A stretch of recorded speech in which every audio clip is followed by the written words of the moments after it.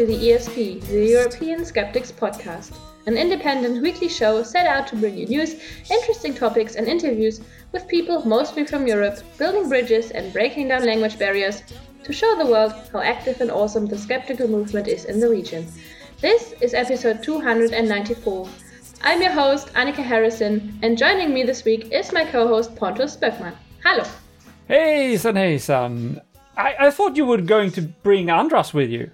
Yeah, sorry, I've seen the pictures on the Facebook. If Facebook is working, which it's not always, apparently. But when it's there, I saw the two of you having a good time. What happened? Yeah, we were very happy. We met in Frankfurt yesterday. So yesterday is Monday. And yeah, had a really good time. I could notice Andras in his element. Right. So did he do a good job? He did. So far as I can tell, because I didn't get much outside of European Union or other words that are the same in Hungarian and German. Yeah, it definitely had the air of an expert around him. Yeah. So you did follow him with there was a Hungarian group of tourists, and you were there, and you listened to him being the guide. Exactly. Oh, nice. Yeah. Okay. And then we had a bit of a lunch break. Had some lunch, and then they had to leave again. So, but it was really good, and the group was also really nice, and yeah, it was a good time. They weren't kindergarten children like he said they were. Well, I don't think he always has the same kind of groups. Maybe this was the good group. Certainly. Oh, it's a pity we don't have him here on the show today, but if we did, I know what he would talk about. There is a number of people going to space again, and I know he loves that. So we have, and this is a theme at the moment, so we have actors in space. Ooh. The actors race to space. The race of space. Race to space. Ace of space. No, that's another thing. Okay, no, let's not get sidetracked here. There was a Russian film crew of 2 people who went up to the ISS on 5th of October. That's today, actually. That's today, right? As we record it. It was today. Yes. Yeah. So they are on their way up to the ISS to actually film something. There's a film event happening, and they're very proud in Russia because that's the first time anybody's done that. We know that Tom Cruise has talked about it, and there's other plans, but the Russians won this space race in getting recording a film up in space. But the Americans are not far behind because William Shatner, 90 years old, is going next week into space on the Blue Origin, the Jeff Bezos phallic-like spaceship. And for you, I'm a boomer myself, so I of course know who William Shatner is, but for you millennials out there or Generation Z or Alpha, yeah, you know who he is, yes, but you're okay. I'm a nerd, yeah, say it, just say it. Maybe just to refresh people who might have forgotten, William Shatner played the first Captain Kirk on the Star Trek series, which was in the 60s, 1969, 68? I can't remember exactly the year now, but so he's been around for a while, and he has never been to space, even though he's famous for being a space captain. So now they're going to send him up to space if he survives us until then, which is next week on the 12th of October. He will be the real Captain Kirk in space there for a short period of time. And that's nice. I'm sure, as I said, that Andras appreciates this. And I do too. I think it's fun.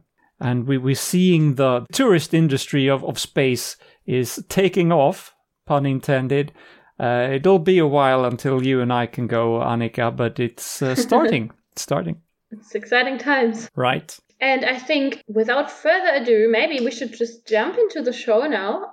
I feel very inspired after having met Andras yesterday, and right, because we're all excited for QED and for ESC next year. So yeah, why don't we just jump in? Let's do that. Yeah, and as our listeners know, we usually start the show with This Week in Skepticism. And this week in Skepticism, I want to talk about Niels Henrik David Bohr. So Niels Bohr. Mm-hmm. And he was born on the 7th of October 1885 in Copenhagen, Denmark, and died on the 18th of November 1962. He was a Danish physicist, and most people will know him for his Bohr model. Not to be confused with a boring model. Yes, not a boring, but a Bohr model. That's actually the atom model that I still learned in school with, which is pretty funny. So he contributed to the knowledge about atomic structure and quantum theory, and received the Nobel Prize in Physics in 1922. Interestingly enough, he also was a philosopher. And as I said, he developed the Bohr model, not the boring, and discovered that electrons resolve in stable orbits around the core. And then he also discovered the principle of complementarity that I can't really explain, but it's lucky that we have Andras here. Wait a minute. We don't. Yeah, so we don't. Yeah, but as I tried my best. I couldn't really make heads and tails out of it. I will not pretend to be competent enough to talk about that either. So let's leave that for another day. Yeah, I mean, we'll he leave did. That to Andras. There's a reason he got the Nobel Prize, right? He was a smart dude. He was, and but also maybe we can also say if one of our listeners knows how this principle works and can explain it in a few short sentences, you can also send that into info@theesp.eu, and we would be thrilled to play it. Oh, yes. Because we always want to learn too. That's right. You can pretend to be Andras for just a brief moment of time there. Yes, that would be cool. But Niels Bohr, back to Niels Bohr, he founded the Institute of Theoretical Physics in Copenhagen, and he also helped refugees from Nazi Germany like Otto Frisch or Stefan Rosenthal. And when his family was threatened to be arrested because his mother was Jewish, he fled to Sweden and then to Britain.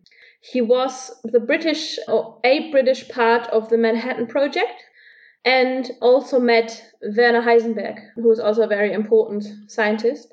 Bohr also resigned his membership in the Church of Denmark in 1912 before getting married, which is, I think, interesting for a lot of people that he was a scientist who denounced his church membership.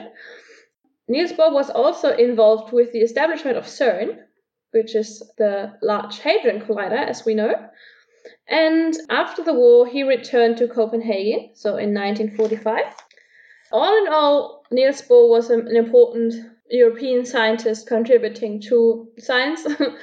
So that's why I just want to say happy birthday. Happy birthday. If you go back to the Bohr model, we've all seen that this is the model where you see the nucleus of the atom in the middle, and then you see all the electrons going around in almost like a planetary system, right? With the electrons being the planets. Yeah, exactly. Yeah, right. What I understand now is that it is a great simplification, and it's not at all really what it is, but it's a way to visualize it for us mortals. But it's much more complicated than that in real life, I guess. Yeah, it is. Mm-hmm. But his meeting with Heisenberg is also interesting because Heisenberg developed the next model after that. So Heisenberg and Schrödinger. So it's an important person. Yeah, and it's good to see that we have this saying about standing on the shoulders of giants. Every model evolves and the next person takes it one step further. And that's how science builds on previous theories and improves. Exactly. Yeah. And talking about standing on the shoulders of giants and improving, or quite the contrary, do we have anything to poke the Pope for? Yes, we do. So this week, there's actually a call forward here to next week, because I think there will be more to talk about next week. But there's a lot of legal things happening this week that will have happened. Some of it will have happened when this episode goes out, but it hasn't happened yet. So I'm sitting here waiting for it to happen. There is on Wednesday, which is tomorrow as we record this, there will be the verdict in the trial against Gabriele Martinelli. He is accused for sexually abusing a younger student at the St. Pius X pre-seminary. And of course, we are not unused to hearing about sexual abuse in the Catholic Church. The thing with this one is that it actually happened on Vatican grounds. This was in the Vatican, which is why it's a little bit special. And I believe that the prosecution has requested a 6-year sentence for Martinelli, and we will see how this ends up. The strange thing is that the defense actually has brought up that the whole atmosphere at this pre-seminary was very sexualized. As a sort of an excuse for Martinelli's behavior is that the whole pre-seminary was very sexualized, and there was a sexualized environment. And that's a very strange defense, I think, and it's also very telling about it's not exactly helping the Catholic Church image. So that's one of the legal things that's happening this week. Then there is an older case, really, the Provolo case. It is from Argentina. This is about a deaf and hearing impaired school. Or rather, the school wasn't, but the students were deaf or hearing impaired at the school. And there's 2 priests already having been sentenced to 40 years or more in prison. That happened in 2019, I believe. But what's happening this week is that there are survivors from this school, and they are in Geneva trying to get an audience with the UN and urging them to take up the case again, because apparently they feel that justice has not been done, even though 2 people are now in prison. Then we have the trial of the century, as it's been called. I've talked about this before, and it's being resumed this week. So not a lot of news yet, but more than that, now it's really beginning. And this is the case against Cardinal Angelo Becciu, who was involved in a very shady real estate deal in London using money from Peter Spence, which is the charity which people from all around the world contribute to every year. And it's supposed to go to the needy, to the poor, but the joke is that it's gone to the greedy instead, and it wasn't supposed to be used for making fancy real estate deals in the middle of London. All of it fell through. The deal never happened, but a lot of money was spent on consultants and other fees, and the Vatican lost a lot of money on this. And Cardinal Angelo Becciu is, of course, not just a cardinal, he was also the sostituto for the Pope. And that is a very important role in the Vatican, where you actually you fix all the Pope's meetings, and you make sure that, as they say, the trains go on time, they organize his schedule, etc. And he was, of course, fired from that position. He is now a cardinal only in name. All his privileges as a cardinal has been taken away from him. It'll be interesting to see how this ends, because there's also talk about other people being involved who are not charged, not part of this trial. For one, the Pietro Parolin, who is the Secretary of State in the Vatican, he has signed all the papers of all the transactions for this real estate deal, but he's not in for some reason on trial for this. Interesting and rather shady business. Yeah. So a lot of legal stuff going on there in the Vatican that I guess Francis has to worry about. But then we have the real killer news for this week, which was the report from France. An investigation was published, and it revealed that over a number of years, many decades, they have identified around 3,000 abusers within the French Catholic Church. That's out of a total of 115,000 priests and other clerics. So that's quite a high percentage. Like almost 3% of all priests and clerics in the French Catholic Church has turned out to be sexual abusers. The head of this inquiry accused the church of showing a cruel indifference towards the victims. That was the quote. It's a long report. It's 2,500 pages long, and It's all in French. And spoilers, I haven't read it all, but or any of it really. I've read the report of it. But it says that the vast majority of these victims were boys, many of them between 10 and 13 years old. And the shocking number comes now.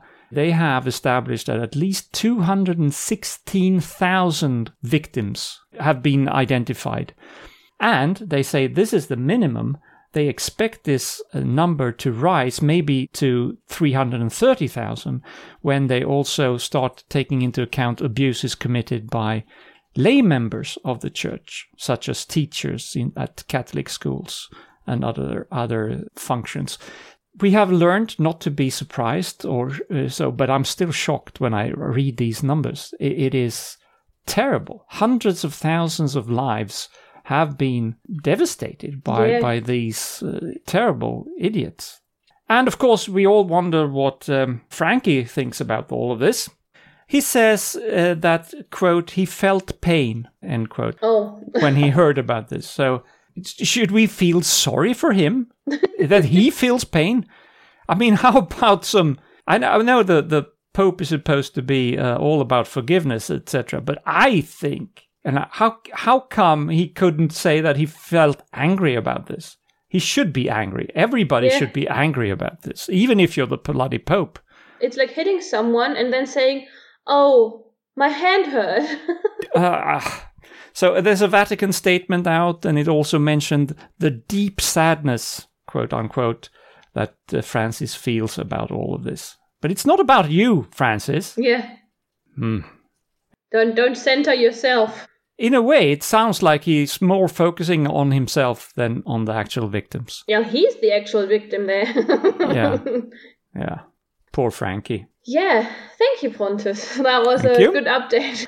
Speaking about updates, today we won't do a COVID update, so we will just run over to the news items and jump straight into it. Yes. Yeah, and we start with a news item about the third jab or the booster shots. The European Medicines Agency, EMA, they recommend an extra dose now, so-called the booster. Mm-hmm. And they recommend boosters for the vaccines Comirnaty, which is BioNTech Pfizer, and Spikevax, which is Moderna. Yeah, had you heard that before? No. That was news to me. That was news to me too. The Moderna vaccine is now Spikevax. Yeah, which sounds pretty cool if you ask me. Very pithy. Yeah, and they recommend this third shot to people with a severely weakened immune system because they could see that in a study that it was shown to the ability of increased antibodies. And they did the study with organ transplant patients, so people with severely weakened immune systems. Yes. It is expected that the dose would also increase the protection.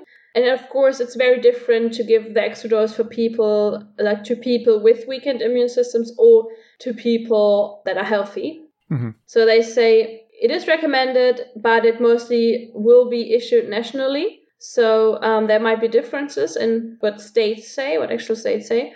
In the long run, it's still more important that people get vaccinated at all, because these are like the turning points of the pandemic. And you can get a third jab and it will help you, but in the long run, it helps everyone more if people get vaccinated that are not yet. Yeah, that's a difficult decision to take there, what to prioritize. But they also said, I believe, that for other people who are not compromised in any way, they do recommend, if you're over 18 years of age, you could get the Comirnaty or the Pfizer vaccine 6 months after your second dose. So a booster shot also for, the rest of us.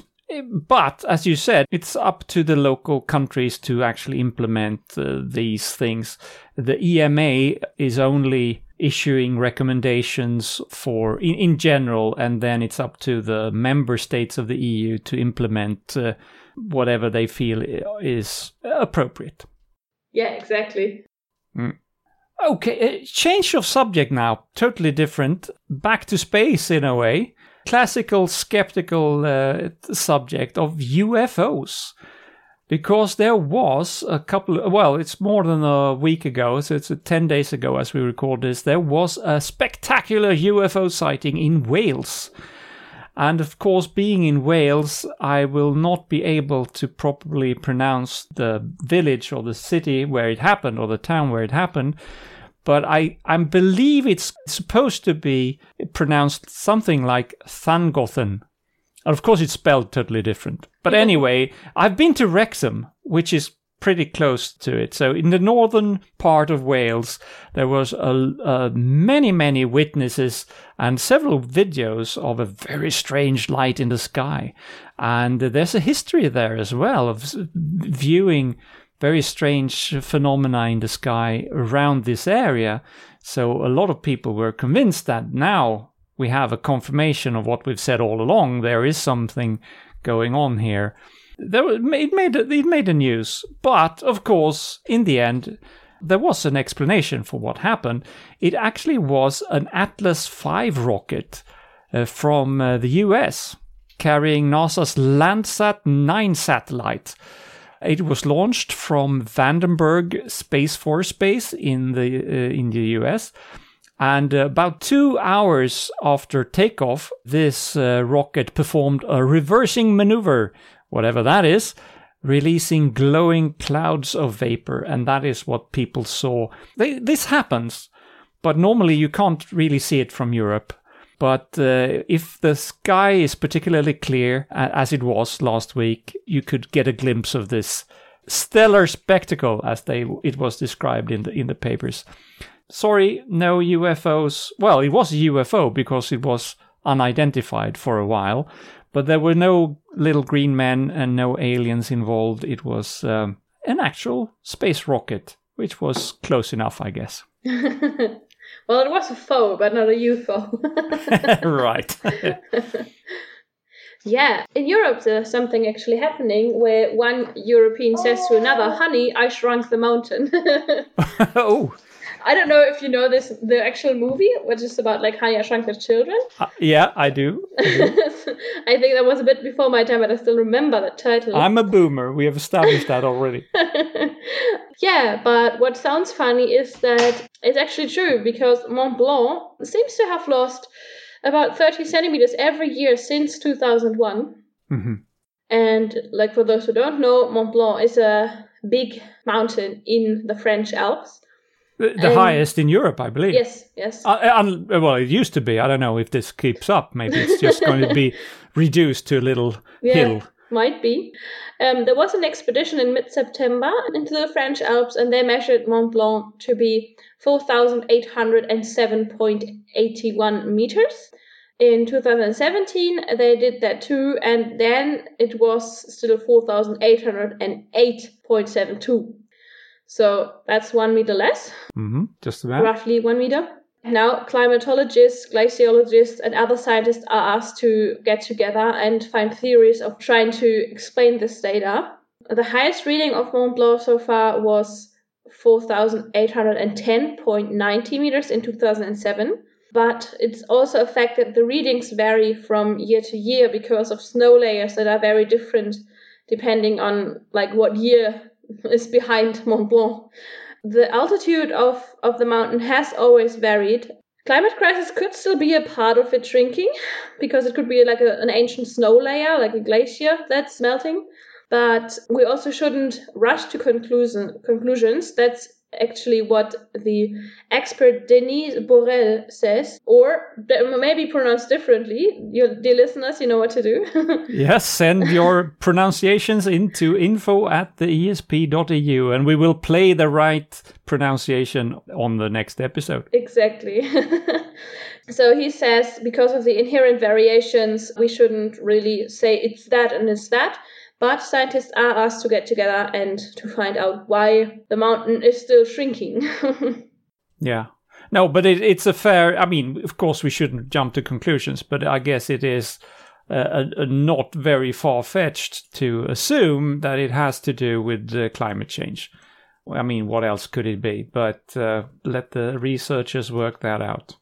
Yeah, exactly. So another interesting researcher that we quote almost every week on the show here is Edzard Ernst. Yay. And this week he has looked into the sale of dietary supplements. And he has noticed something. Well, he's reading the statistics, and it's not hard to draw the conclusions, but dietary supplements are, it's $1 billion, euro, whatever currency you want, business. And most of it, I would guess 99% of it is for no good reason at all. People just want to take these supplements. And the truth is that if you don't have a deficiency to begin with, the supplements won't do anything. If you have a fairly good intake of normal food, and you eat a little bit of lettuce sometimes and a bit of tomato, and you have a varied diet, you probably don't need a dietary supplement, unless, of course, your doctor has prescribed it for you, and then you should talk to your doctor, not to me. Or if you have a very restrictive diet, I think, then... Right, you can make it difficult for yourself by being a vegan or exactly. other... and then you may have to supplement a little bit to compensate for what you're missing out on. But anyway, the vast majority of all the dietary supplement sales, it's in a way, it's a scam, because you think you do something, well, maybe just in case I will take this supplement, and you really probably don't need it. Anyway, what has happened lately over the last couple of years? It is a growing business. It has been for some time. It's been growing with 3, 4, 5% every year. But then came COVID. And what happened then was that it just skyrocketed. In the US, I almost said improved, but it increased by 44% from 2019 to 2020. And you have similar in Europe, probably the rest of the world, that around between 40 and 60% increase in the sales of these supplements. And the reason isn't very difficult to speculate on. Of course, I don't know why people are doing this, but it's very easy to assume that people are scared of the pandemic, and they feel that if I compensate, if I lead a more healthy life, maybe I won't be hit as bad if I get sick. And these supplements are skyrocketing in sales, and it is not harmless, I would say. Very rarely does it mean physical harm to you to eat these supplements. It could do sometimes if you overconsume some supplements.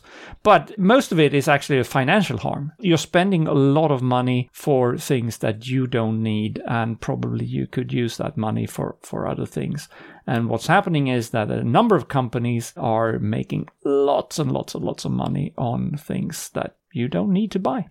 So we will link to that article of Ed Ernst, and of course he has links and a lot more facts behind this on his website.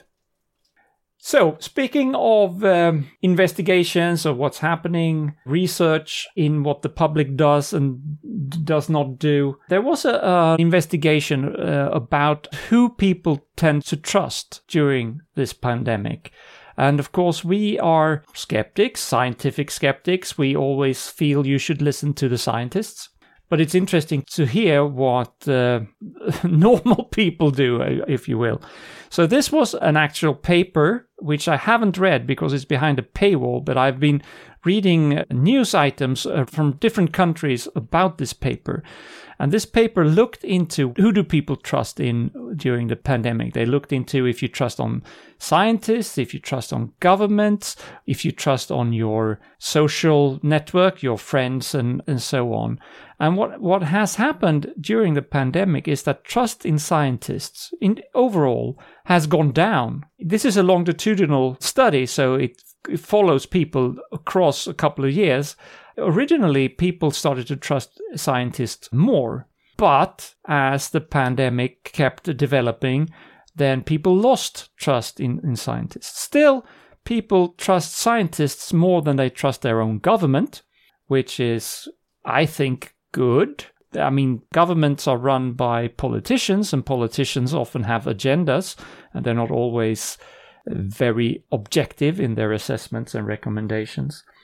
Especially they looked at who people trusted when it came to what they call non-pharmaceutical interventions, or NPIs. And what is that? It's non-pharmaceutical, so it's not about drugs, it's not about vaccines, but it's about mask wearing, lockdowns, and physical distancing, things like that. So who do you listen to when it comes to that? Do you wear a mask or not? And it was different in different countries. New Zealand, for instance, who did famously well, at least in the beginning of the pandemic, it's just until recently they've had some issues. Then the trust for both government and scientists was very high, but it's gone down a little bit. In other countries, and I don't have the full list of the findings there, but in other countries it was a little bit different.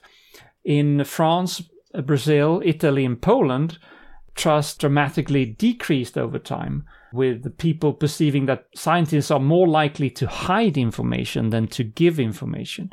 So I guess it's a natural psychological reaction. If things are not working, then you stop trusting the experts and you think they have something to hide, because deep inside you think they know everything because they're, after all, the experts. But then if the advice they give do not pay off, then they must be hiding something. And then you go very quickly into conspiracy theory land. And if you're not careful, you can drop into one of these rabbit holes and which you never recover from. So it's different from countries to countries. As I said, in Germany, people do tend to trust the government a little bit more than in other countries. So I don't know if it's good or bad. I think it is good. If the government is not too populistic, if they are trying to do what the scientists are telling them to do. In other countries, maybe you shouldn't trust the government. So it's different. But it's an interesting study. I'm sorry that they haven't made it open access, because I would like to see this in a table where you could compare different countries. It was 12 different countries that they looked into, and it would be nice to be able to compare it. Yeah. Thank you, Pontus. That concludes our news segment. And with that, I would like to know, is there something today that was really right or really wrong? Yes, actually this week we're going back in time. Ooh. Not just a couple of weeks or even a few years, but 120 years. Because in 1901, the first Nobel Prize was given out. And the reason I bring it up this week here is that the first Nobel Prizes for 2021 has been announced. The first one was the prize in physiology or medicine, and that was awarded jointly to David Julius and Ardem Patapoutian. So people, you know what to do. Send me how it's really pronounced at info@theesp.eu. But they got it for, quote, their discoveries of receptors for temperature and touch, end quote. So that's pretty important, basic information we need to know about our own bodies. How do these receptors work, and why, and how has it evolved? And then today, as we record it, the Nobel Prize in Physics for 2021 was awarded, quote, for groundbreaking contributions to our understanding of complex systems, end quote. And half of it went jointly to Suyukuru Manabe and Klaus Hasselmann for, quote, the physical modeling of Earth's climate, quantifying variability and reliably predicting global warming, end quote. So that's part. So half of the prize went to these two guys, directly connected with how to predict and measure global warming and quantifying that. And that's very, very important. Now, I heard an interview with one of the people involved, Ulf Danielsson of the Swedish Nobel Committee, and he said that it came very timely because there's a lot of talk about climate change at the moment, and should be, of course. But he said that Nobel Prizes are not given out to accommodate for what is popular at the time, and this is a long process over several years. But he agreed that it happened to be a good timing, but it was not an attempt to be populistic or current. But they only got half the prize. The other half of the prize went to the Italian Giorgio Parisi for, quote, the discovery of the interplay of disorder and fluctuation in physical systems from atomic to planetary scales, end quote.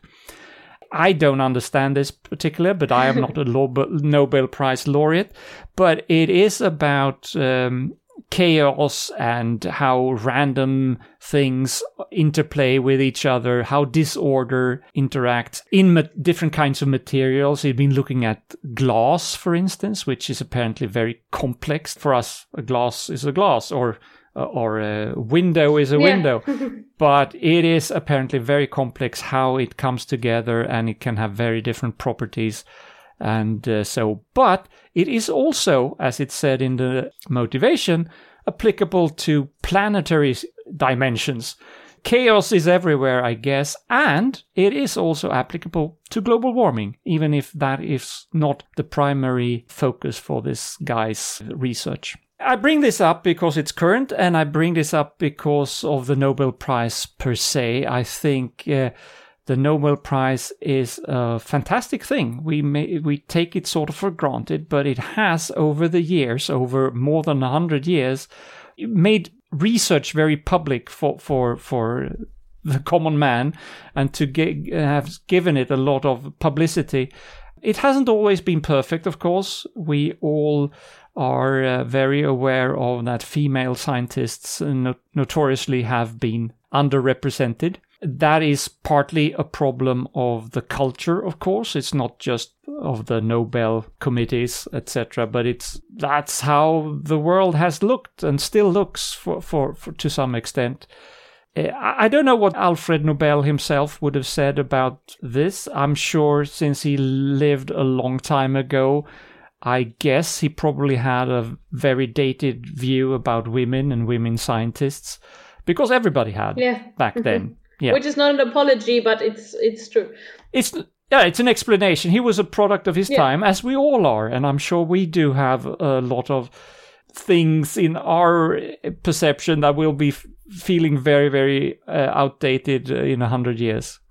But anyway, it has improved over time. I think, and I hope, but there's still more to do, obviously. But I hope we are on the right track. But to wrap this up, for inspiring scientists for 120 years, Alfred Nobel gets a little bit late, but he gets today's prize for being really right. It was a good idea, what you did, Alfred. Well deserved. Yeah. Thank you, Pontus. Thanks a lot. That concludes our show. But before we go, and before I thank our listeners, I want to remind everyone that we have a very nice Patreon page. Oh, we do, so, yes. If you want to, dear listeners, I would be very happy if you check it out. Yeah, we don't remind people often enough about this. And of course, we are not making a lot of money on this. We are making very, very small amounts of money on this. But we could use the money if you could help us to improve the show. And because there are some expenses, we have a non-profit organization behind this. We would very much like to be able to go to QED and other conferences and meet you guys in person. And it costs money, and we have to take time off from work to do this. So if you could help us out, we would appreciate it very much. So if you go to patreon.com/TheESP and pledge a little money for each episode we release, it would be fantastic. Yeah, we would be very, very happy. Yes. And also, like, don't think that, oh yeah, if we only give like this or that, then they will think I'm cheap. No, we will be happy for any amount. It can be as little as you can afford. Yes, we are cheap. You can buy our eternal gratitude for just $1 per month or something. Yeah, exactly. Like, you can limit it and we will still be very happy. Yes. Yeah. Now we come to the end of the show. Mm-hmm. So thank you, Pontus. Thank you. And thank you to our listeners. But of course, I don't want to let anyone go without a quote. And the quote is by a not European skeptic, but a skeptic nonetheless that formed the skeptical movement a lot.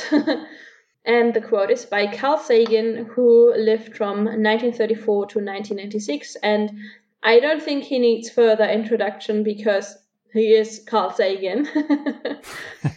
And the quote is, "We live in a society exquisitely dependent on science and technology, in which hardly anyone knows anything about science and technology. The science of today is the technology of tomorrow."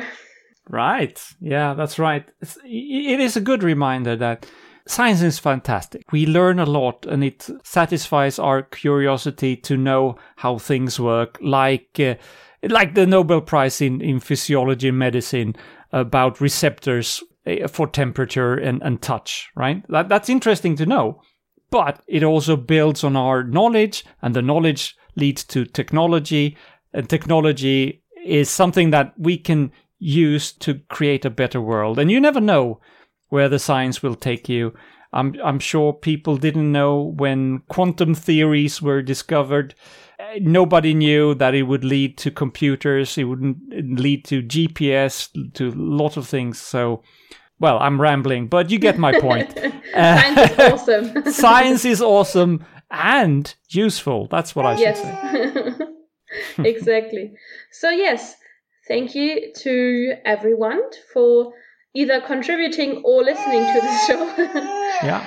And until next week, goodbye and tschüss. Hej då! Vislat! Okay, yeah.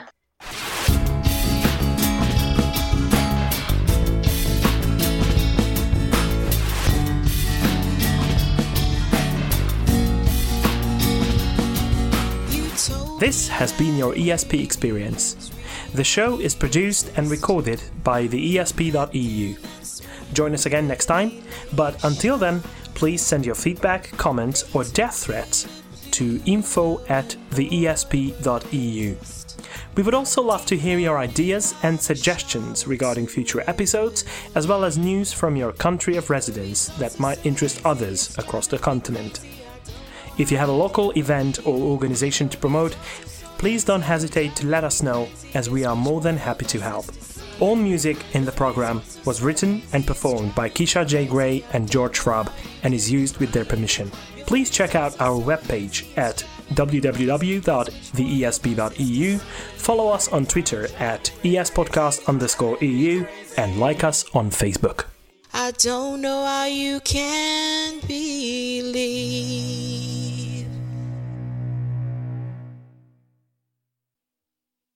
I'm your host, Annika Harrising. My own name. I'm your... I think no, sorry, I didn't find anything about that. We might cut that out. And about 2 years, no, not 2 years afterwards, it was a quicker rocket than that.